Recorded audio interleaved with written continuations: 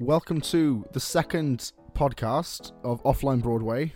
We are still here, still going, and we got another very special guest. He is the creator of Theatre is Dead, the very awesome Facebook page. It is Charlie Munn. How you doing, man? Doing really well. Thanks for having me on episode 2. I'm really stoked and honored to be a guest on the show. This is my first technical podcast guest. This is my first podcast, so it's a huge honor to kind of do it, to do this one with you. Really happy to have you on, and as a second guest, very, very happy. Like the first one, you told me that you listened to. I listened back to it. I really enjoyed talking with Amber, but listening to myself, I said like so many times. So for those listening, I'm gonna really cut back on trying to say the word like. I think you're gonna figure out some habits. It's a crazy thing when you start to watch yourself on video, when you start to watch yourself on or listen to yourself through audio. It gets pretty weird. Yeah, definitely. I mean, just listening back to it is like, like I was just counting. Just stop listening, just upload it, and just deal and just work on it. Yeah, I mean it's. And I'll talk about this a little bit more, but when you're in the game of kind of creating content or creating like media for the internet, it's a volume game. Like you just want to produce as much as you can and not get stuck in making things perfect, because that's when you stop. And so maybe I'll introduce myself a little bit. Yeah, go for it. Yeah. So my first question is, who are you, and what inspired you to start Theatre is Dead, or just inspired you to be involved in theatre? Yeah, absolutely. So my name's Charlie. I started Theatre is Dead in November of 2017. I've been involved in theatre my entire life, just about. I was a really kind of cripplingly shy kid. I just hated being in front of people. I hated any form of attention, and then theater was the place where I kind of found a sense of confidence. It's where I was taught that I was good at things, that you didn't have to be book smart, you didn't have to be good at arithmetic, like you could just be good with people, and there was a place where that was actually welcomed and celebrated. And so theater would eventually give me that confidence. Skip 2, I'm originally from Wales. I moved to, it's a true story. Same here. I'm in Wales, so I know. That's when you told me this last year. It was like, oh my god, no way, because yeah, I'm from Penarth originally, so I love Penarth, because me and Charlie, we kind of like started messaging each other this time last year, I'd say, because just about both of our Facebook pages are theatre based, and we were just chatting, and then he asked me where I am, and I said, oh, I'm in Cardiff, and he's like, no way, I'm from Penarth, and it was like, what are the odds of that? I mean, 2 theatre pages. You're in New York now, which is my dream place to live. So, but as it is, I'm sure for a lot of people. Oh yeah, definitely. For a lot of people interested, it's the American dream. Yeah. And on that note, like my family, around when I was 8, I have 4 brothers. My entire family moved to a place called Celebration, Florida, in pursuit of like the American dream, in pursuit of a life with more opportunity. And so I went to high school there and fell in love. Florida State has an amazing theater program, like internally set up within the schools. And so I very much became in that world and a part of that world. And then once I graduated high school, and hopefully I would like to maybe later get into high school and how terrible of a student I was. But eventually after high school, I found myself auditioning for Juilliard, did not get in, which, was its own unique heartbreak. And then after that, but like I fell in love with the idea of getting to New York. I was like, this is for me. I want to hustle here. And so I got there and eventually went to another school that I fell in love with. And then after kind of 4 years in school, I learned so much about acting in the business world and realized what I didn't like about it all. And so right after college, I got a job as the social media associate for a company called Marathon Digital. And at the time, it was me and my boss at the time, Mike, and we were running the social media for Hamilton, The Great Comet, and Disaster the Musical at the time. And I was there for about 3 months before I was fired, for reasons we can talk about. And that ultimate, and in that, I was seeing the power of social media. I was seeing just what was happening at scale when people were online. And I was just like, oh my God, like this is real. Like people are seeking a community. People want to talk about theater online. And I think I can be a voice in that. I think I can create an online community where people can talk and celebrate theater. And so from that, I kind of created Theater is Dead, and I've been running that for the past year and a half, almost, yeah, about a year and a half now. And yeah, that brings me to pretty much now where I'm kind of consistently making content every single day. Well, I think that's really interesting because we have like similar backgrounds in terms of like being a very shy kid in like early years, and then discovering a certain passion, and then that what kind of drives you. But one question before we get into all that, I know the answer because I watched one of your live streams a while back. But why is your page called Theatre is Dead? Yeah, that's. Also, I have to say, I am glad it is spelled R-E, not E-R. Yeah, that was a conscious choice. That was definitely a conscious choice. It's called that because, one, I liked how provocative it sounded. You know, like in my mind, people hear that and they're like almost frustrated at that. Yeah. And that's purposeful because I kind of want people to remember that theater is a live act, and theater is in fact not dead. It's very much alive, but it needs attention to do so. And also it's kind of this play that the moment you record theater, the moment you digitize it, it no longer becomes what it essentially is. And so it's a kind of joke on that. It's definitely like a snort. And plus, like, it appeals to this like inner emo kid that I have within me. And that's like, you know, like rock and roll, like you don't get me. Yeah. And so, yeah. And plus, and it's interesting how it's I'm working on like the overall branding of the channel. It's very much now like kind of turned into this like grunge, you know, almost it's been a style guide for me. Yeah, I've seen like a bit like a pixelated clips and stuff like that. Yeah, I do like the style of it because I found it quite tough, like trying to find the image for a geek chat in that sense. So first, because I first started a geek chat, it was on YouTube like 4 years ago, and it was mostly like superhero comic book, Game of Thrones based. Because that's what I love. Because I liked theatre before that, but I never loved it. And then I posted like a single Hamilton clip, and then that kind of got very popular. So then I kind of okay, I like theatre. Let's move to this because there are so many like superhero Marvel pages out there because it's huge. I think theatre online is now slowly becoming bigger and bigger, and it's a really nice community too. Definitely, Instagram and definitely Facebook. is. But So you mentioned about working for Hamilton, The Great Comet, and what was the other one?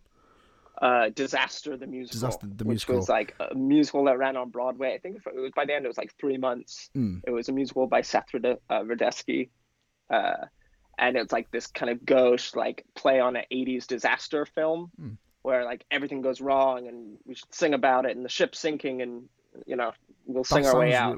I've never heard of that one. I've heard of the Great Comet. The music in that is it's just beautiful, but you could have guessed my favorite musical is Hamilton. Mine too, for sure. Yeah, I saw in one of your live streams like last year, you told a story about how you met or saw Lin-Manuel Miranda. Oh God. Yeah. Honestly, the divine one. That was like, it's like something I really hold quite dear to me. You know, it's just obviously just a cherished memory. So we were recording one of the Ham for Hams that they were doing around that time.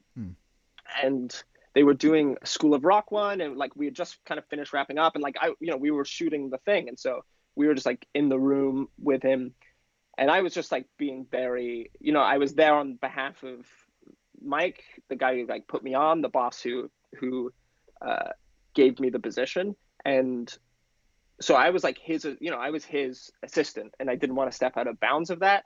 And so, you know, we're all just like walking, and eventually, like, you know, it's 6:45 and the dude's got so we're on 40th Street, and we're like 2 blocks away from the Richard Rogers, and it's like 6:30, and Lynn's just like, all right, I gotta go. And like like in my head, I'm like, where's he going? I'm like, oh, the show he made that's down the street. Yeah. And so we left. Little off-Broadway show. Little indie music. Yeah, the little off-Broadway. It's a sleeper. Might close.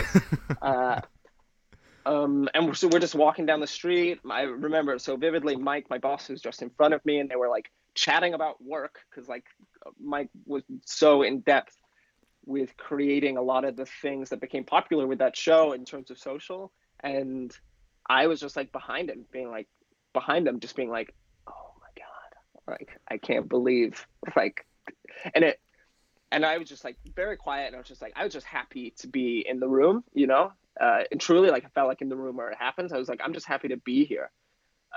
Like, Aaron Burr was ready to kill to get into that room. I was like, I'm so thankful I'm just here. And then Mike was kind enough to be like, oh, by the way, Lynn, like, this is Charlie. He's my new associate. He works with me. And Lynn, you know, turns around, just like, hey, like, nice to meet you. It's like, Lynn. I'm like, nice to meet you. You know, I'm just like, I would not know what to say. And I was just like, it's great to meet you. You know, and then he goes, you know, and just like, it literally makes a right towards the Richard Rogers. He was wearing a Kermit the Frog hat, and he looked, in fairness, what I do remember, how tired he looked. Like, and I mean that life. Respectfully, and I mean that with love. Like, the dude was working. I'm gonna just keep making puns, like, nonstop. Like, he really wouldn't, and like gave his energy to each moment that he was in, and I was just blessed to, honestly, it felt like I was meeting Shakespeare.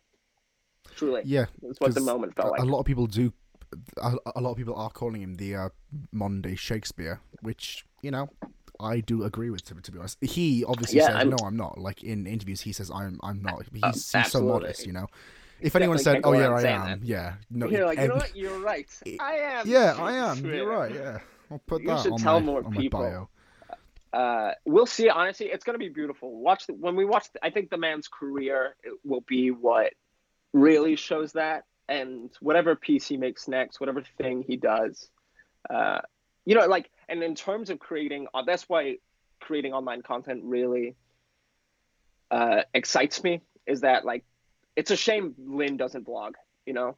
Like, I know. Where we would have been in the room of Lynn writing that show, and, like, obviously everyone has their own creative process, you have to trust yours, but, like, what we would kill for Shakespeare's Diaries, like, what we would kill for Lin-Manuel Miranda's vlogs, you know? And so much of what I'm doing, I think, with Theater is Dead is kind of in that pursuit and that difficulty of trying to, like, just, you know, I'm a theater maker, like, I produce theater, I'm trying to hustle in New York, like, there might be some value with chasing my dreams and ambitions by documenting it online. And so that's definitely, I think about that a lot. Well, I think that's, you know, because you said, was it a trust your process? Because I've seen that. Huge believer. I've seen that phrase on a lot of your posts, and I think for anyone who wants to write theatre or perform on stage, backstage or on stage, it's very important, I think, phrase to keep hold onto. 100%. I thank you for bringing that up. Like, it's definitely, as I kind of go forward, Theater is Dead, and because I did just start producing a vlog or producing videos on YouTube, I'm trying to think, like, well, what do I really want to say? Like, what do I really want to do? And, like, you know, if 100 people want to take the time out of their day to view a video I made, like, what do I want to tell these people? Like, I want to help them. And for me, if they're creatively driven people, and even if the theater's not something that they're going to pursue, but it's something that they love, like, and trust your process has definitely become something that I've learned through teachers and through artists, through friends that are artists. Like, you will never be happy if you're thinking about, if you're comparing what you're doing or the work that you're making to other people. You have to trust that the process of you doing it, that, like, you're not going to make Hamilton. Like, Lin-Manuel did not think that he was going to write what Hamilton would become to be. No. He trusted his process and wrote every day until the story appeared. Like you know, like you just have to make 1,000 pots and learn how to make the pot well before, you know, you're not going to make the one perfect pot. You have to make 1,000 of them. And so, definitely. and fall in love with the process of shaping it. And, you know, hopefully over the next like 5-10 years, the people who choose to follow me on Theater is Dead will kind of be a part of that. Like my real true hope for Theater is Dead is that like one day I'll take the Tony and it'll be built on the back. I'll be able to like look into the, you know, it'll be built on the Theater is Dead audience. And I say that hopefully with love and generosity. Like it'll be made and only possible because of the people that I worked with and the people that who kind of committed their time and energy to Theater is Dead. Because I just think that's how it's going to happen in my head. I think that's very motivational. I think you should do like motivational speaking, because I think the way that you describe how to create something, you will fail, you will fall at some point, but it's all about trying again and keep on trying. If you want it, you will definitely get it. And I think that's a big inspiration. You said about taking the Tony. What aspect of Broadway are you keen? Is it a producing, writing, starring, or aren't you sure yet? It'll be, I don't know. Exactly. Well, I don't know. That's all right. See, you know. Yeah, exactly. I mean, it's 100%. I'm just trying to live my thesis. Like, you know what? I think, you know, all I want is it to feel. In high school, I did a play called Almost Maine. And it's a really popular play here in the States, like the really popular play that kids do in high school. It's just really short. It's like 6 scenes. It takes place in Almost Maine, which is a made-up town in northern Maine here in the States. And it's essentially just 6 or 7 vignettes of like people falling in and out of love. And in that, when I did that play, we took it to a theater competition, the Florida State Thespians that I mentioned earlier in high school. And it was the first time, and at that point I'd performed a bunch of times, like for high school audiences, for kind of like friends and family, for community productions, and but there we took it to like the 1-act competition, and the 1-act, taking a play to 1-acts was like it was, you know, it's like that Glee vibe. It's like everyone's there to compete with each other to like get to number one. And dude, like, being at that point, I must have been 17, I think, very much like in the bubble of like what my theater department was. And it was my first time going to 1-act. And so like suddenly to go from the bubble of like kind of my small town where nobody except from the theater kids cared about theater, or like, and even the audiences are only there because their kids are in it. You know, there's no sense of like, probably because it was questionable content, you know, like I don't want to see those tapes of me acting. So it was my first time. No one would though. Yeah, I know. No one would. It was but now I do. Like now I'd love to vlog that. But performing at 1-X, I just remember there at the end of that play, there is a scene in which like I'm listening to, and it's like very romantic comedy music, and I'm listening for my sound cues through the speakers, because it's like, you know, I get up, I think the girl's not coming back, and I'm about to walk off stage. Then I hear the sound cue and I turn around, the girl's on the other side of the stage, and then like the sound cue hits right at the climactic moment, and then they like go and embrace and they hug, and it's like they're gonna be together for the rest of their lives. And in that moment, like I go walk off stage, and like I'm hearing the audience react, but I'm not really like hearing much because you know, just trying to be present. And then all of a sudden I just can't hear the music because the girl has walked on stage, and the audience now realizes that like, oh, she came back, like they're gonna be together. And they just start howling, like they just start screaming and like shouting and just celebrating. They're like in the play with us. And these are kids in theory we're competing with, right? Like for the 1-Act prize. But in that moment, like everyone was just so stoked about the play, like hollering, and I can't hear my sound cue at that point. And so I'm just like, fuck it.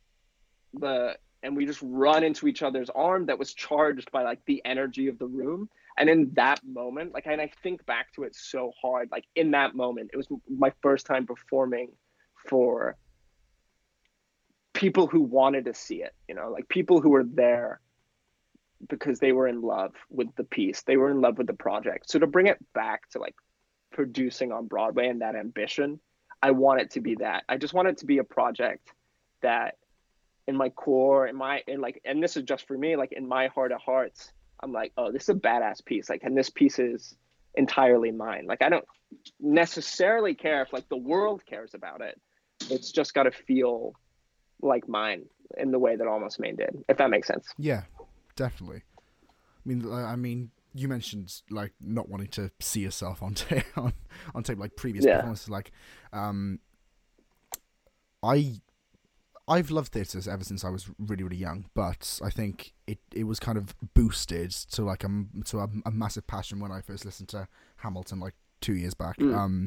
But back in school in my younger years, we did The Sound of Music, and I was Captain Von Trapp, and I was such a shy kid, but you know, I did audition, and then I got the role. So then, but it crushed it. You booked it.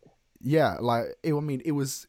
They did film it, but I haven't seen it since, and I wouldn't want to really right now. But because I think when I was younger, I wanted to be on stage or on the screen, and now I want to work in theatre, but now I'm more like backstage. I want to write music, compose music. I want to create something, but it's all about trusting your process, like you said. And, you know, I've been composing since I was, 14, 15, and I've written some decent stuff, and I've written mostly terrible pieces, which I haven't listened to since they were made, but I think it's all about trial and error, and then you will get it if you want it. So with your Facebook page, you're also on Instagram too, and it's true. Twitter. You've also recently started on YouTube as well. You're YouTube famous. Yeah. I would say so. I would personally say so. Nobody else would. I'm quoting a lot of your Instagram stories because I find them so entertaining. Like, guys, honestly, just right, because we normally do this thing at the end, but just follow Theatre is Dead literally on Instagram or Facebook. Charlie's stories are so entertaining. Like, he was saying how he's YouTube famous, and when you end up, I'm YouTube famous, I died. I honestly, I legit died. Thanks, man. I honestly, it really does mean the world. Like, especially to go. I mean, you know this. Like, to go from, I think we're at 1,700 followers now on Instagram, and to go from like 0 to that is the fucking game. Like, that means the world to me. That there's that amount of people willing to watch, like willing to listen, willing to laugh, like willing to offer their time, and so it just means the world that you said definitely, because I found that Instagram, it's a lot harder to get followers on that than Facebook. I think Facebook, there's a lot more sharing and, you know, more like roads to access more different pages. So I find Instagram very difficult. I mean, on Geekchat, we have 31,000 followers, and on Instagram, 212, something like that. So there's a massive leap, and I'm always like making different. I said then I'm gonna try try and stop. But there's always, I'm trying to reference both different pages, but it is difficult to actually get someone to physically go onto a different platform. And follow that. How do you find balancing different platforms, and do you post the same content or different content on different platforms? So, it's definitely difficult. In my experience, I found the Theatre's Dead Instagram community, or the drama club that I've been trying to call everyone, but it's just me right now, is... I'm part of it. I appreciate that. So now there's 2 people. If growing. You listening would like to be the third, just give me a shout. Yeah. You can sign up. And send Charlie your PayPal info. Yeah. It's completely free. I just need $10 to get it started. I find that the Instagram audience is quite deep. It's there, like there's a real engagement there, like, and it's only recently started to happen in the past month, 2 months, kind of the new year, that like people are commenting and people are sending me messages, that there's like a beginning sense of like, oh, like I'm finally getting feedback, or like I'm finally starting a real conversation. Yeah. Whereas I find on Facebook, while the sharing capabilities are huge, everyone's on Facebook, like it is so very real. When people tag or when people, I find that like when a video goes viral and you share it and like it crushes, it's very much in between. It's like you're sharing it to one person, and then that one person wants to talk about it with another person, not necessarily with you. And so it's creating these larger conversations on Facebook of trying to like, this video came from me, like, you know, like I made this video, or, you know, like I shared this video. Yeah, in a sense, Facebook is too social in the sense that there is no engagement with the creator. It's just with your friends, you know, which is the idea of Facebook, but it isn't helpful for us. So I do understand where you're coming from there. Yeah, but that being said, in starting producing, I've really started to lean heavily in producing original content. And that's been a bit of a game changer in regards to Facebook, because videos can obviously live on Facebook the same way that you can on YouTube. And so being able to like premiere a video and then chat live like as the video is premiering and be able to talk with people as they're watching it is the coolest thing. Like, and it's the same sense, you know, it's like I deeply care about the one person willing to watch, you know, I really, and it goes back to theater, like I dramatically care about the one person, the one audience member that showed up, because like that's the only one that matters. Yeah. And I feel that same way about producing videos. Like I'm not after 100K, I'm not after 3 million. Like I want one. I just want that one person to watch the whole thing, you know. I just want that one person to care. And so it's cool to just now, like literally 2 weeks ago, post a video and see some strong engagement there. Yeah, I mean, going back to that, caring about that one person that follows you. I mean, I can name several people who have been like following and like from the start, but also engaging and being supportive. I mean, I'm sure you can too. I mean, I recall like in my first few months of posting theatre content, I used to do little live streams with like debates. So I did one debate.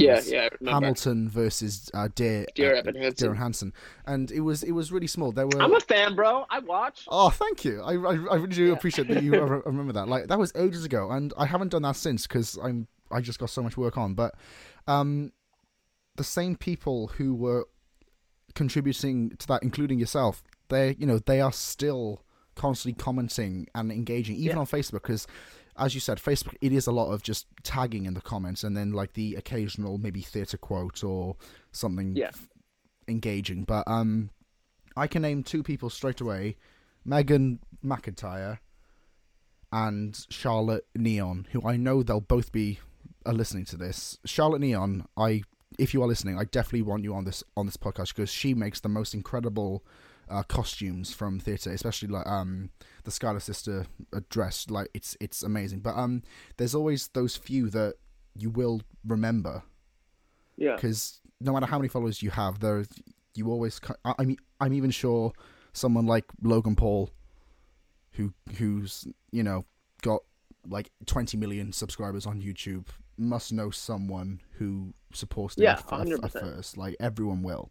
And I think that sort of, especially on Instagram, you recognize more names. And I have noticed too, there are a lot more engagements on Instagram, because people don't really tag people on Instagram comments. I don't really do that. It is quite a singular experience on Instagram for me personally. Yeah, I mean, cracking the like those kind of that viral meme content, that destroys is super challenging. I see it there, and I'll see it occasionally with some posts, but I mean, the bridge of connecting theater to pop culture and finding the right text and copy that really like is a beautiful connection, like is a challenge. It's like Yeah. I mean, that's where the skill is. It's where the artistry in making meme content is. Exactly, because the internet, it's just it's bigger than anyone could have ever thought, and Yeah. I doubt that the people who created it ever thought it would end up at this point with meme culture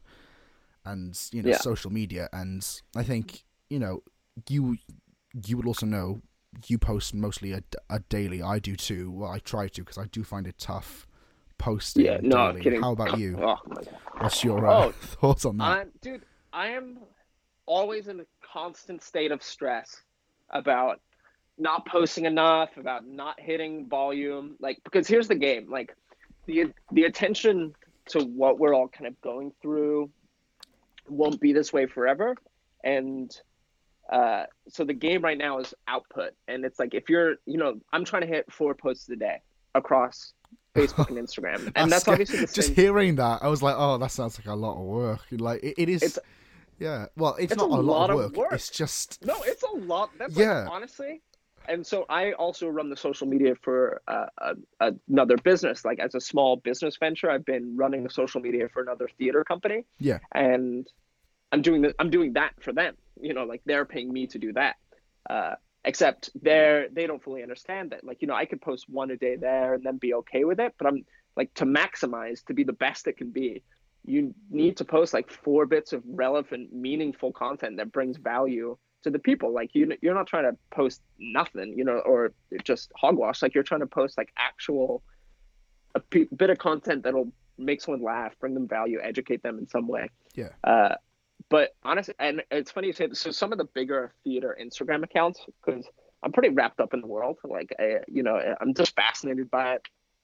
And some of these bigger Instagram accounts, I've spoke to a lot of them. And I thought originally, because like, it's all quite nameless and faceless. Like, it's all quite, whereas like, I'd like to think that, you can realize that it's me, like Charlie is posting on Theater is Dead pretty quick. Yeah, because whereas a lot of these I have noticed, like, if you say posts a meme, you'll have a comment above it and then Charlie underneath it. So it makes it seem a lot more personal in that sense, which I actually like. I haven't done that yet, but I think adopting some sort of just like a online signature makes it seem a bit more community like. So I do like that. It's something small, but it does go a long way. Yeah, I think so. And whereas like these other kind of larger accounts, I think, well, at first, it's these accounts with like 20, 30, 100,000 followers. I thought it was going to be some like theater Illuminati situation in which like the upper echelon of Broadway has these like 30 accounts, and they use these accounts to push out. I know it sounds a little nuts. This is what I originally thought, that it was going to be they have these 30 accounts and they use these accounts to publish the musicals that they want in pop culture, that they want to be they want to be the Tumblr musical of the day. Like, they want it to become Be More Chill. They want it to become Heathers. Like, that's what I thought their engine was. Absolutely not. It is a bunch of high schoolers who work. Like, they post content daily. And like, in talking with these kids, I'm like, and once I realized that, I was like, holy shit, like, I'm being schooled by these high schoolers. Like, they are posting daily, and it truly impresses me. And it's because they have so much time. They just have a lot of time on their hands. And I was talking to somebody recently, and I was saying, like, because they were in conversation about having a podcast and like kind of going that route. Yeah. And I was saying to them, like, it's a really good idea to do it, because eventually all these offers and opportunities that you're being offered because you have these popular Instagram accounts will go away once Instagram isn't Instagram anymore. And so you need to kind of expand the reach if you want this to become something.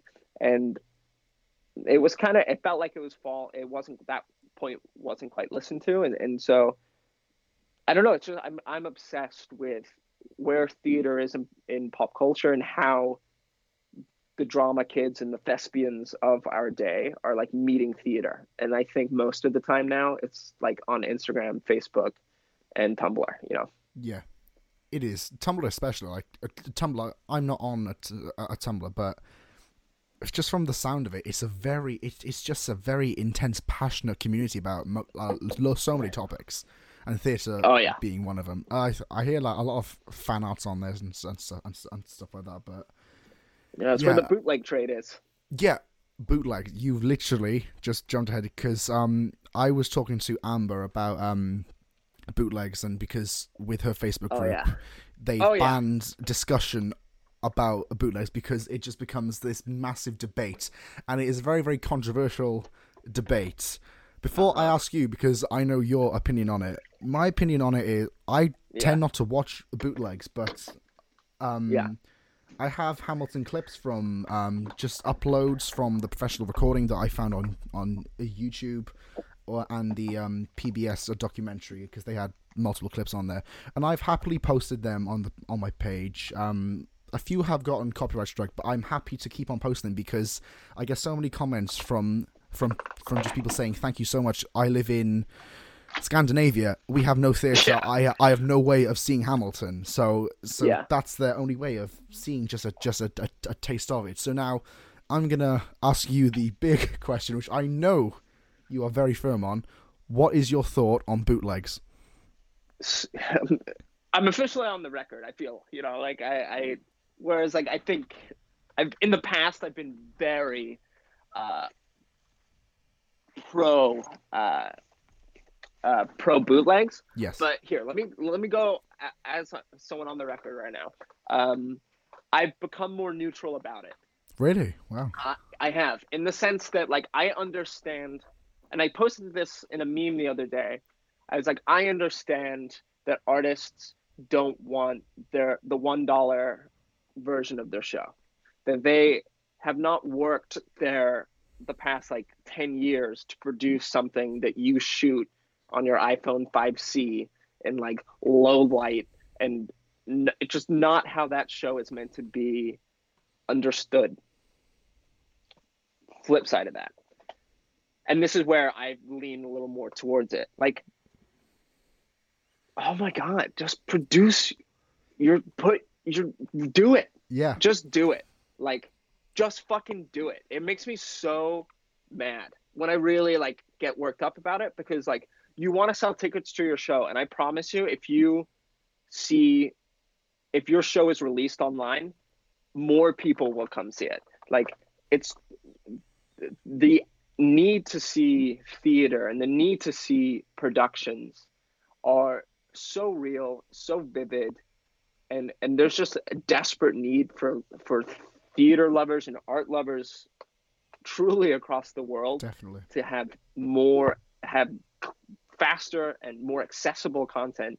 And it's a shame, like, it's not even a shame, it's just that the Broadway shows of our day are missing a intense opportunity because they're playing by old rules in which they would get a movie deal, you would shoot the movie, and then you would push out the thing, like, and then you would distribute it across cinemas. Like, now you can hire a company, shoot it, and put it on your Facebook page. Yeah. And everyone can see it. The distribution model has changed so intensely that I'm really surprised. And there's a lot of stuff, because like theaters especially is so old world that it makes sense that there are rules and things in place to not allow that to happen. There's so much to figure out. But we need to jump on it. Because like, here's my thing, like, the bootlegs are being produced anyway. Like, nothing can stop them. Yeah, like, I understand, like, Patti LuPone's going to scream at you if your phone's out. But that person is still going to pull their phone out. Like, and I'm the opposite of when I go see a show. Like, I'm off my phone. Like, that's my vacation. Like, I want to go there and consume it. Like, I want to feel the energy in that room. But I can't help but think of just the massive opportunity that's missed. Like if I was doing a show, and I'm trying to think of, like Beetlejuice is a good example. Beetlejuice coming to Broadway. Woo! I'm not crazy about Beetlejuice. Like I don't know the production team. I don't know a lot about that show. But if I was marketing that show, I would record a version of it. Like I would do it pretty down low, and I'd do it pretty bootstrapped. Like think I would do the YouTube version of it, like Casey Neistat, that world. Like DSLR, it's not super fancy. And I would give it to these Instagram accounts and these Tumblr musical and these Tumblr accounts. And I would illegally give it to them for accounts like mine and accounts like yours and accounts like everyone else to post, because it's just going to do nothing but wonders for the show. Yeah. That being said, you got to respect how the work gets made. It's a fiery topic for me. It's definitely triggering. It is. And I know some people who are very against bootlegs, and you've just given me a very good idea from maybe a future episode where we could do a debate on bootlegs. So keep your diary open, because 100%. I think that's it's such an interesting debate, and I think it's not talked about a lot in theatre, because I think if someone mentions bootlegs, most people are just like, no, definitely not. But most people, they after, because I used to live in Australia, and it was a while back, but they had one theatre in Melbourne. It's most likely changed now, but they had one theatre in Melbourne, but nobody, like, theatre is not a big scene there at all. Right. And on my demographics on my Facebook page, Australia is my third highest demographic. So there's so many people who enjoy theatre in somewhere like Australia, but there isn't, because the UK has the West End, America has a Broadway. What does Australia have? Exactly. So Sydney Opera House. The Sydney Opera House, like you can't. So there's a real. Mm-hmm. So I think the answer is to stopping bootlegs, make theatre more accessible. Yeah, affordable it's tickets. To make your own. Yeah, make your own theatre, exactly. Yeah. Or but it is free Hamilton tickets. Yeah, that's a tweet to Lin-Manuel. Give us free Hamilton tickets. I mean, Dear Evan Hansen is coming to the West End in October this year. I'm so rumor excited. Has you have tickets? Well, I signed up for the early access tickets, and I actually got them. So they go on sale tomorrow at noon. So I'm gonna have big day. So I'm gonna have two laptops, my brother's phone, my phone, just ready to go. Just trying to get in and get those tickets, because I'm dying to see Evan Hansen. I saw Heathers last year in London, and I was blown away by that. But Evan Hansen it's so moving and meaningful, and I've read the book too. That's just superb. So I'm dying to see it. Missing Ben Platt in that show is definitely a regret. But that's kind of like story of my life. I definitely don't see Broadway shows. I was going to ask, what's the last show that you've seen? It's a great question. The last play I've seen was a friend of mine. Who's a writer. I've been in several of his plays, and he produced one just down the street. And like, if I'm involved with any scene, it's the young upstarts. It's the young people who are producing kind of original work now. But in terms of Broadway, I'm trying to think what the last the last Broadway show I saw was SpongeBob. So how was that? Because dude, it was so good. I've heard so many people saying, "Oh, it's terrible," but then I saw the Tony performance. Are fucking wrong, I saw the Tony performance. I thought it was brilliant. Man. I saw that Squidward song, and I was like, "Oh my god." I never thought that would work. It works. It genuinely works. Loser, dude. I am a loser. Honestly, that show was... Is that still going? Or has it ended? It's not. It did close, unfortunately. Sorry, I just had to press a button. Right. Yeah, it is. It did close, unfortunately. But there's larger questions of how like Broadway shows are made, and like their intent of why they're made. But, that show was always destined for kind of a limited run. It was directed by a woman called Tina Landau. And she made a book called The Viewpoints, or her and Anne Bogart made a acting philosophy or performance philosophy called the Viewpoints Collective, or it's called Viewpoints. If you Google it, you'll find it. Yeah. And it's a beautiful way of producing work. And if you're a performer and you're an artist, like and find someone who really understands it and learn a little bit about that, because it'll give you a new kind of performance vocabulary. But I love this woman, and so to see her work on Broadway, like, she is, at her heart, she is, I don't know her personally, but she is off Broadway. You know, she is avant-garde theater. She comes from this place of theater as a form that people can learn and communicate things that they keep hidden. And so to see her, when I saw Tina Landau's directing SpongeBob, I was like, what is this avant-garde artist doing, directing a commercial product? And it ended up just being this beautiful piece. After the first act, I saw it with my best friend, and after the first act, I screamed bravo to the point where everyone could, everyone's hearing me at that point. But I was just so, as you can tell, like, I get stoked, like, and to see like that kind of, especially in that time period, it was very in the midst of the, it was the post-election at that point. Donald Trump is the president. Like, everyone is sad, and the world needed something bright and colorful, and like, it may be the end of the world, but we can make it the best day ever, Yeah. And so will I see it like again? Probably, likely not. But would I watch a produced version of it, like a video version of it? Yeah, sure, absolutely. I love it when someone says, they're making a SpongeBob musical, and everyone goes, that will never work, and then it does work. I think that's such a good moment when someone has an idea that no one else sees, and then it works and it's successful. Because I was watching the Tonys. I tried to live stream it on my page because no one else could actually watch it, and then you get busted too. Yeah, I got flagged. CBS have taken you down. Like, I was so irritated. I thought I was getting away with it too, but no, CBS had taken me down, and I was like, oh crap! I was like, oh shit! They're gonna take down the page. They're gonna copyright strike. They didn't, but knock on your door. I panicked. I was like, oh shit! What are they gonna do? But it was fine.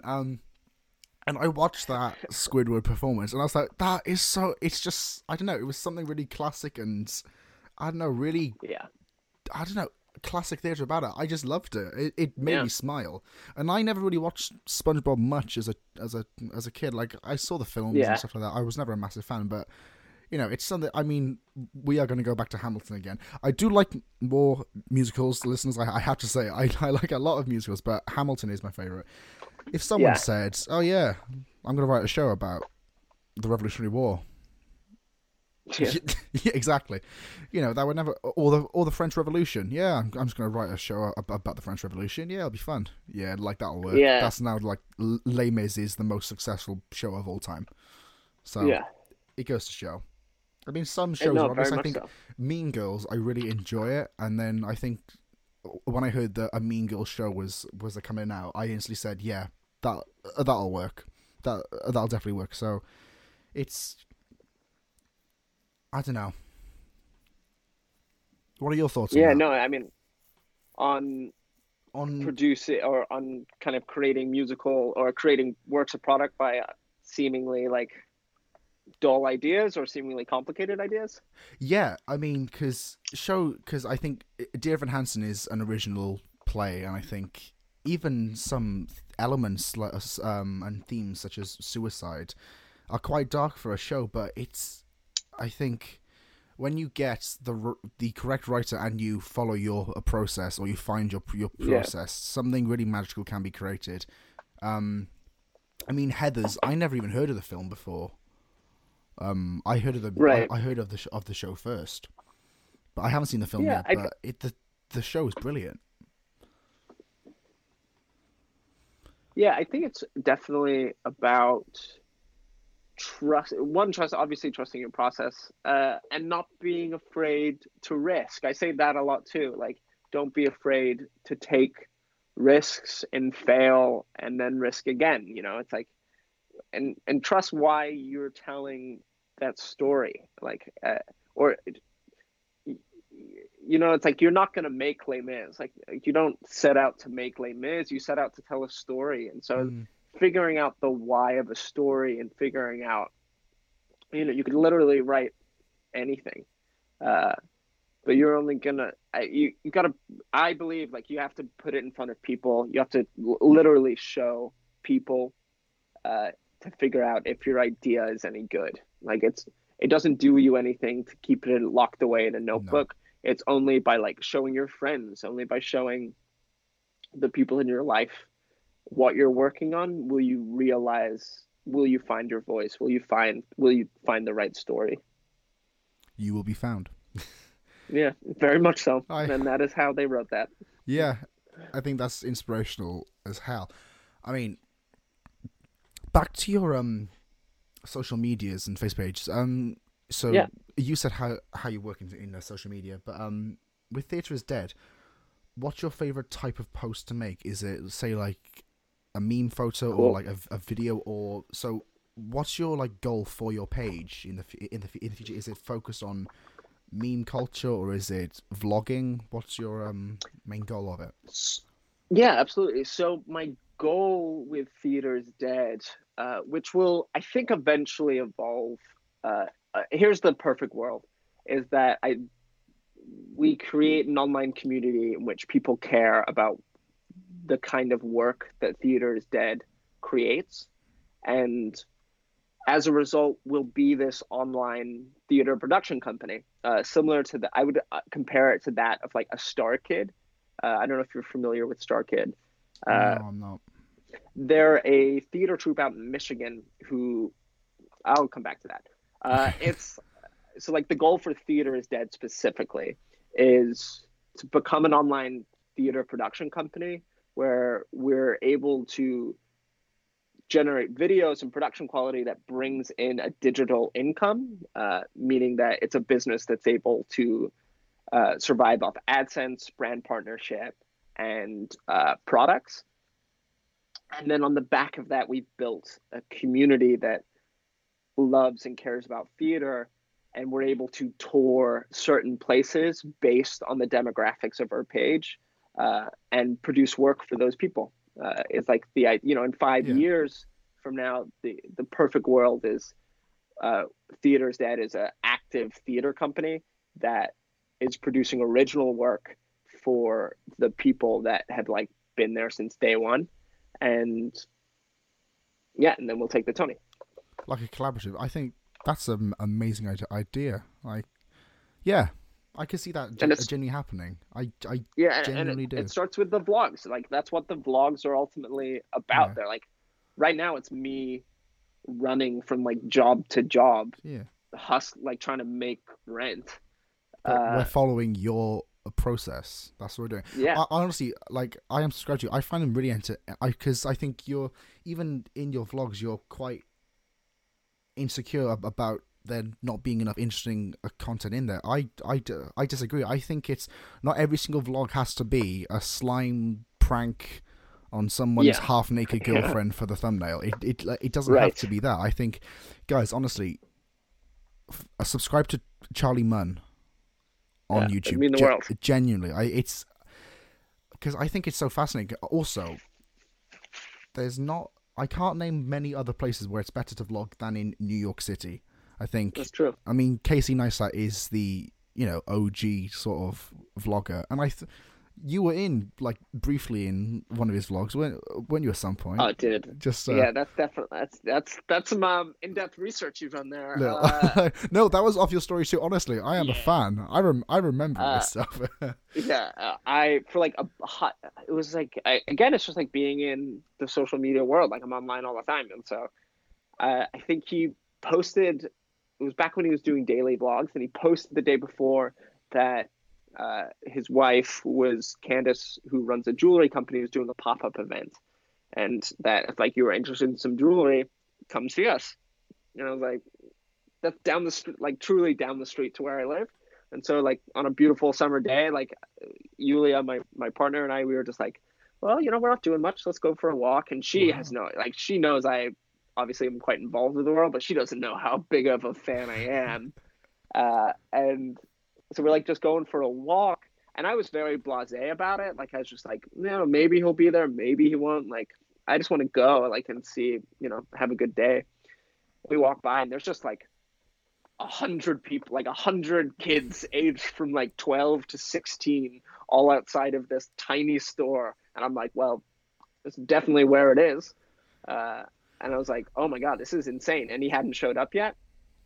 And as I'm walking up, I just look behind me and it's fucking Casey Neistat with holding a camera in the vlog. And I'm like, oh my. And I occasionally do, like, because I work at a popular restaurant, and so I do get a fair amount of run-ins with popular people. But man, meeting Casey Neistat was like, or meeting, I use in quotes, like just seeing him in IRL, I was just like, oh my God, like I'm starstruck. Like this is what starstruck is.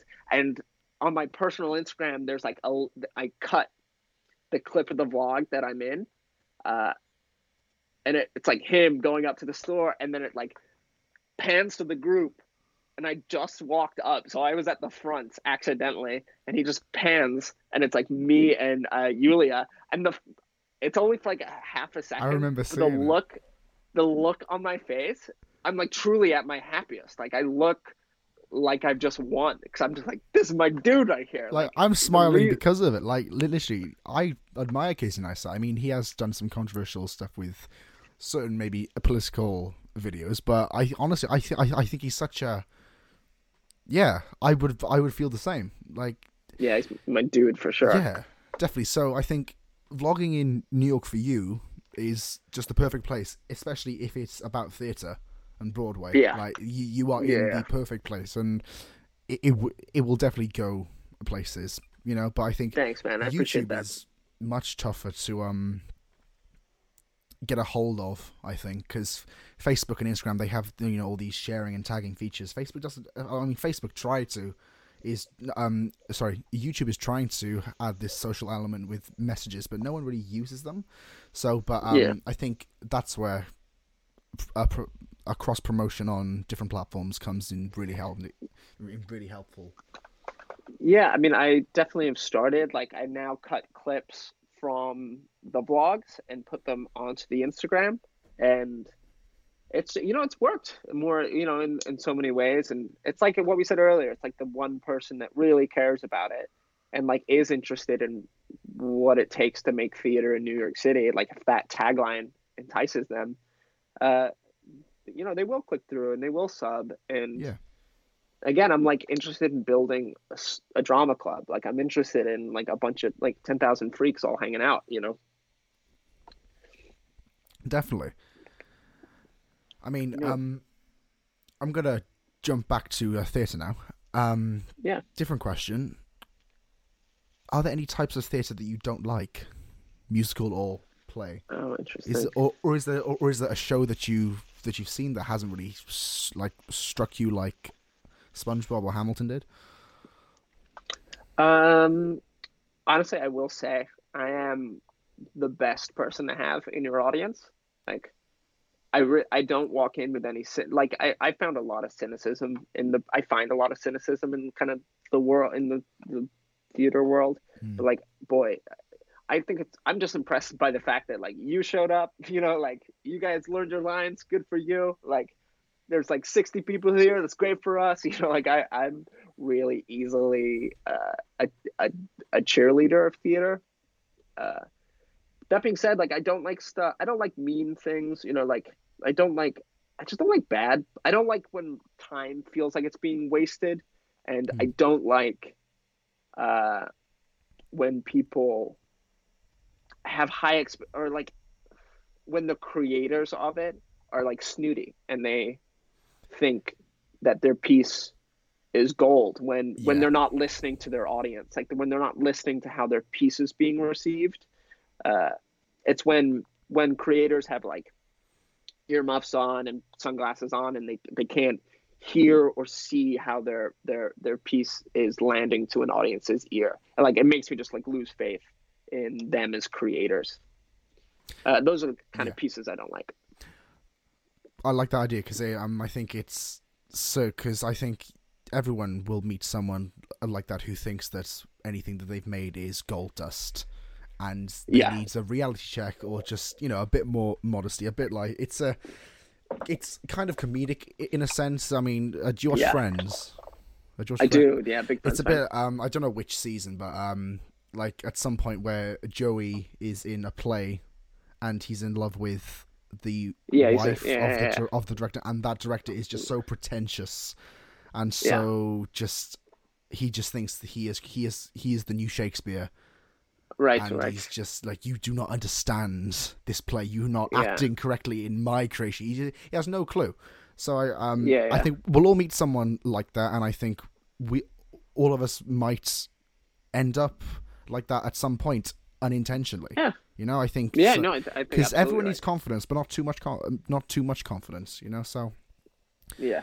I mean, have you got any other future projects brewing up, social or not, or otherwise? Yeah, I have a few things in the works. I'm trying to think what is worth talking about in the sense that people can like. Well, I mean, honestly, the vlog is definitely I'm doing weekly videos on YouTube, and that's taking up a lot of time and a lot of energy, which I'm excited about. You need YouTuber merch. That's what you need. YouTuber merch. I'm definitely trying to get to that merch point, but I want to earn that. You know, when I make that ask, I want to earn that. Yeah, I mean, I attempted it. Last year I was at 20,000 followers, and I thought I'll just some like a Theatre Geek hoodie, and I put it on there, and it got likes and shares, but no one bought it, and I was like, okay, I'm not there yet. So then I took it off and I stopped it, and I was like, I need to know. So that is a different point of when someone wants to invest in your that's brand. like just for me, that's like almost a whole, like, I don't want to make a shirt, you know, that says Theater's Dead on it, but like, do I want a varsity jacket that says like Drama Club, like class of 2019, and there's 100 of them, and like like if you're buying it, in my mind, I just want the person buying it to know, because they know me, they've seen the blogs, like they know who I am as a dude, like they know that they're kind of like investing in me. It's this mutual, like, I'm gonna create something that's beautiful for you. There will only be 100 of them, and like in return, like if you found value in the things that I've made over the past like 4 years, whatever, hopefully there's like, maybe they want, you know, maybe it's time, you know, there's like a beneficial relationship. But in terms of things that I'm working on, I actually have one here. I'm building, only because I thought it was a really cool idea. They're called mystery play packs, or mystery playbill packs. And so it's essentially just a pack of 3 playbills, one unknown, one historic, and one rare playbill. Yeah. And I think I'm gonna just give them away on I've made 13, and so I'm just gonna give 13 away through giveaways on the Instagram. And the idea is that, like,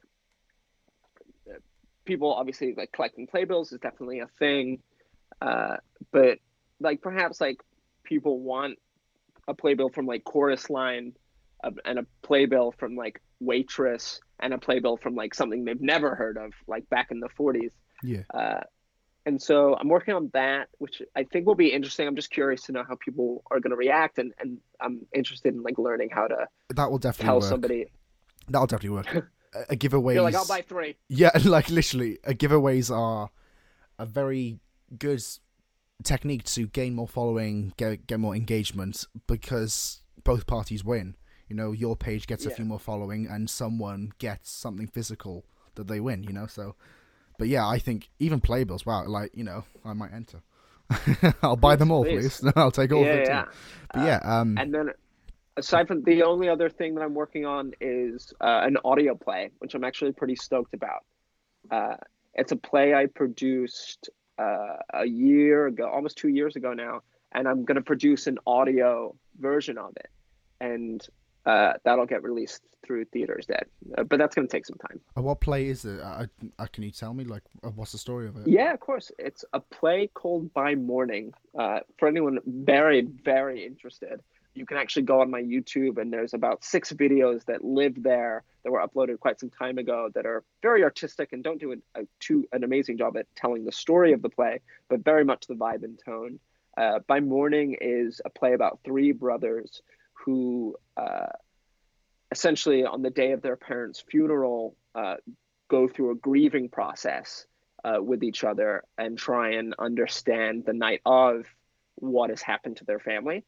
And it's there's some laughs in there, but it's definitely like a family in grief. And so hopefully with the audio version of this play, we'll be able to access this like intimacy that we weren't able to do in the live, in the theater IRL production of it. And yeah, and so I'm stoked about that, thrilled about that, and yeah, I'm pretty excited about it. You mentioned at the start, you don't have to talk about it if you don't want to, but you mentioned how you got fired from a certain job, and how that led to certain more doors opening. So if you don't mind. Yeah, no, I'd actually really love to talk about it. So one of my favorite things to talk about in general as a person is like risking and failing, like falling in love with your failures and then risking again, and that was really put into practice. So right after, when I graduated college in 2015, I was really confused. I was kind of shown the acting business at that point. I was very much just an actor. Like that's what I was in my head. And I was being kind of shown what it took to be an actor in New York City, which to me involved I was being shown what it takes as an actor, which is truly running your own business. It's buying headshots. It's paying to meet certain people through pay to play auditions and things of that nature. And I was just like, oh, this isn't what I signed up for. Yeah. Like I want to make plays. Like I just want to be an actor. I want to meet audiences. And so I was really frustrated by that. I was like, I had to make money. I had to make rent. I had to hustle in New York, because right after, especially if you go to school in New York, everyone kind of asks if you're going to stay. And there was no doubt in my head. Like, no, I was going to stay. And so I was willing to do whatever it took. And I obviously worked a bunch of different jobs. I worked 101 jobs. But something came across my board that was social. It was essentially social media associate and like that was the headline for the position. And it was essentially like, we're a small social media company that run the social media for, at that point, it was like Hamilton and a few other shows. And at that point, Hamilton was not something that everyone was talking about. Hamilton was this popular musical in New York City that was transferring from off-Broadway to Broadway, and the cast album hadn't been out yet. So nobody knew what it even sounded like. But I had definitely heard whispers of it, and I was like, oh, this could be huge. Just you wait. Yeah, seriously. And so I went in for an interview with Mike, who still runs Marathon Digital. And it's funny, I haven't really told this story in a while. I remember like going in for the interview and like us having like a real conversation and me being very transparent and being like, I don't know, like I didn't know the things that I know now. Like I didn't know what copy was in a post, how to distribute content, like tactics to distributing content, and what it means to truly create content online. I was just like somebody who used Facebook and Instagram. And yeah. But what Mike saw in me was hunger. He saw hustle. He saw like somebody who was willing to sweat for him. And so he took a risk. Like, and he said this, like, he was like, Charlie, it's like, I don't think you are the most qualified candidate. And I was like, ugh. And he, Great. Yeah. And he was like, but I think you can learn all the things that I've learned over the past 2-3 years. Super young dude. And he's like, so you're hired. And this was Mike's, I think technically his second employee at the time. And so his company was growing, like it was expanding very fast, and the workload was getting more and more. So like he was building a company up while also figuring out the internal structure of it. And it was challenging for both of us, for him to learn how to teach me things while the company was expanding at such a rate. Yeah. Like there were, so I was on his team for about 3 months. And I remember like every day got worse from the first day in terms of anxiety and stress, because every day I would be like, I am not good enough. Like I do not have the skills. I'm in over my weight, which like that area of uncomfortableness is good, but it was happening day. I felt like I was getting no small wins. Like every day was just being like, you are fucking up. Like you are not doing well. Like you are bad at your job. And it was crazy to be, and at that point, the cast album was out, Tony nominations had happened, like the musical was becoming what it is now. It was like it went from zero when I got hired, not zero, but like in terms of pop culture zeitgeist, it went from zero to just beyond breaking the fucking barrier of what people think how popular a musical can be. And there I was, like literally in the center of it all, like in the eye of the hurricane. Like, except for me, it was not fucking quiet. It was loud and scary, and like I did not feel a sense of calm. But I was watching these people making history and feeling like an absolute fraud. Like feeling like I shouldn't be here. Like I'm not equipped for this. Like I'm not ready for this. And as a result, Mike and I, like to say I was fired is like the tagline version of it. When truth, like I wasn't happy, like I was unwell, like I wasn't sleeping, and Mike's company was suffering when he was flourishing. He was doing really, like he needed proper people to properly execute on the opportunities he was creating for his business. Whereas I was like having these internal debates of like, am I still an actor? Like, am I still a performer? Like I needed to work for him. And instead I wasn't there yet. Like as a person, I was still performative. And I had a bunch of things going on in my personal life that like distracted me. And so from that, like I was essentially fired from the greatest musical of the past 100 years, or the most popular musical of the past 100 years. And it took me a long time to learn from that. It's like, be like, well, then what does it mean for me if I'm not Hamilton material in a way? Like, what does it mean for me as a creator and maker of things? And it took me a long time to like not feel sorry for myself. Instead, like I eventually, only about a year after that, I'd say, did I start to be like, oh, like how insane was that opportunity? Like how insane was that time? And that's when I started to digest everything. Like, oh, like these ambitions and feelings that I had at the time were so right. I just wasn't in an environment that supported me, like that could supply the things that I needed. Yeah. And so I had to learn and move and change. And it was just it really was such a crazy opportunity to have such a small moment within that show. And like something I really, like Hamilton means something different to me, like it represents something different to me.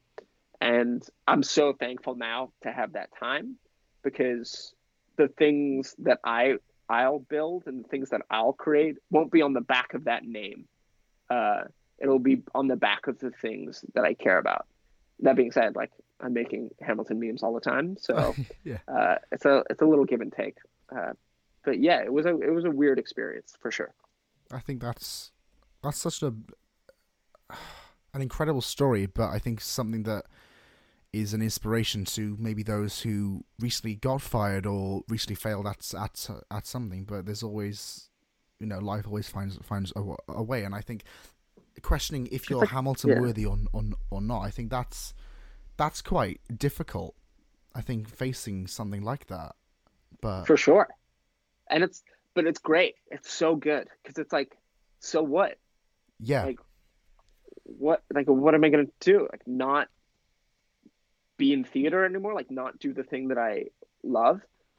Like, absolutely not. Like, it really was this, like, so you've been kicked, like you fell, like you tripped, like, so what? And it's like that. It's like, and it'll happen. A version of it will happen again. And the key is just to be like, oh yeah, I've been punched in the face like this before. Like, I know what this feels like. But and it'll lead to something better. That's something that you make or something you do, not off the back, as you said, of Hamilton, so. And like, I can't wait. Like, Mike Carnes and I are still friendly. Like, we still talk, and those relationships and the things the people that I did meet, like, there's a talking point there, like, I don't know. It's cool. It'll be really interesting to watch how those relationships I made come back, because like, it's 100% worse in my head than it was. Oh yeah. Aloud. Like, it's definitely, I'm the one dramatizing it. And yeah, I'm so can't wait in 5-10 years to see how that part of my life plays out.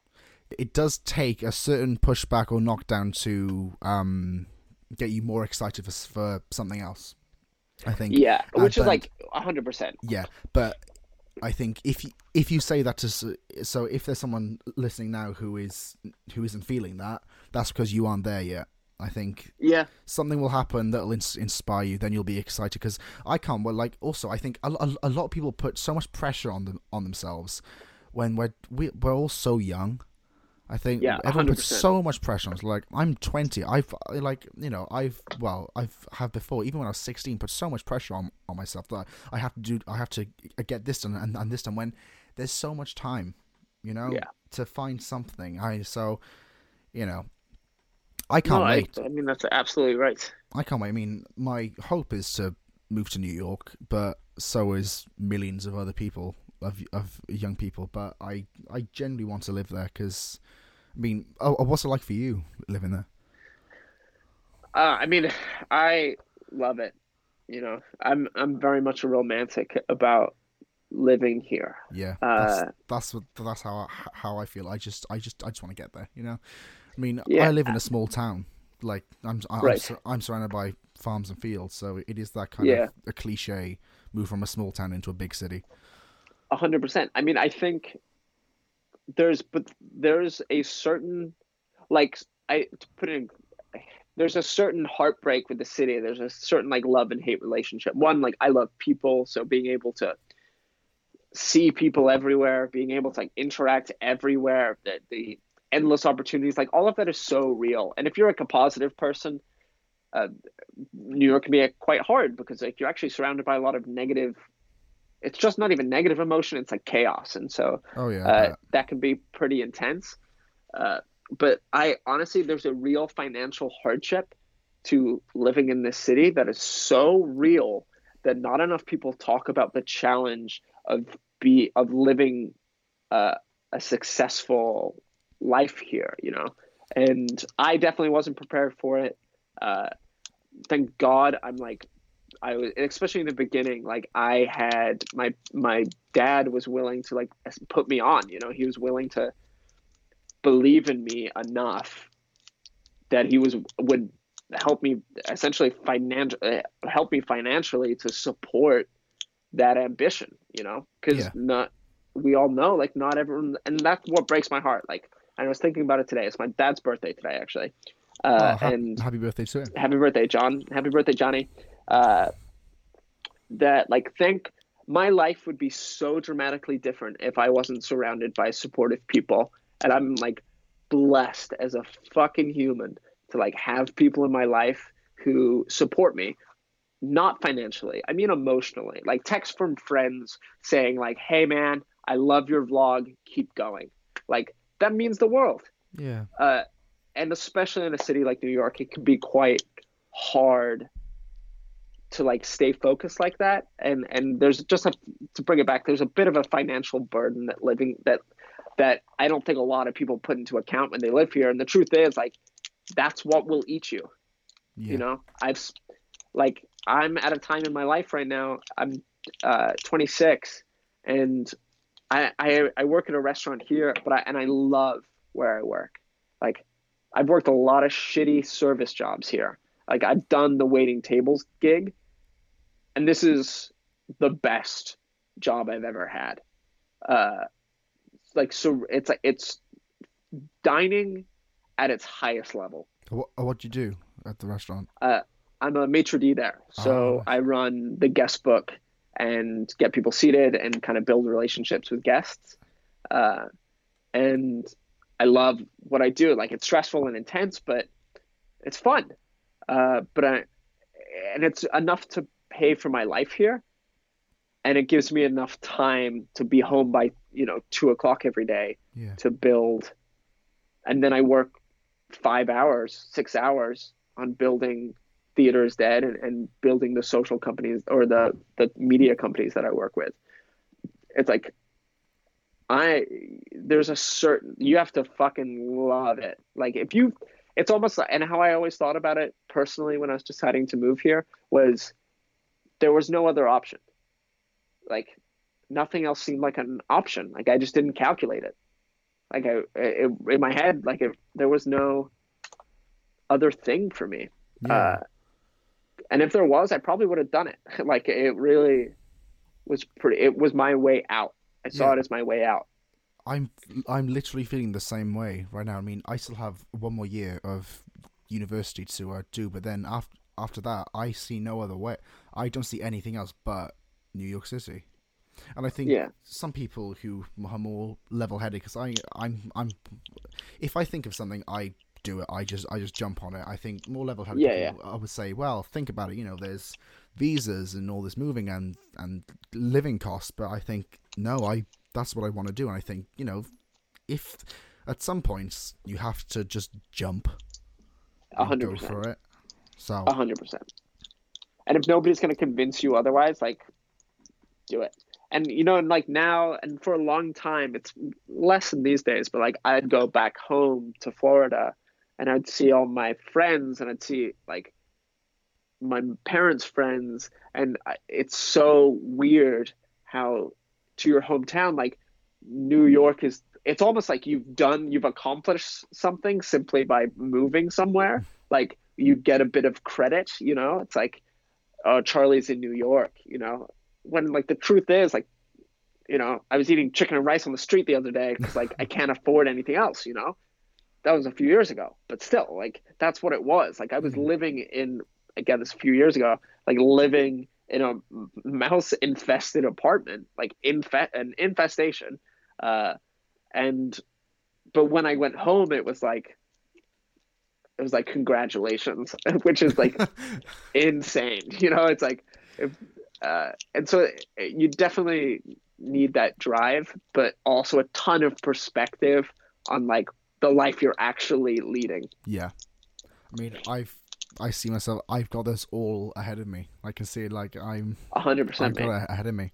Definitely. But thank you so much for doing this podcast. I think you're such an inspirational person, and thanks, man. Quite a motivational speaker. Like, you really are very like because I'm still quite nervous about, and I still got some time about thinking about making certain choices like moving to New York. But I think what you said is that's kind of boosted me on. I was like, yeah, it can happen because you made the choice without thinking about anything else, and that was your focus. So yeah.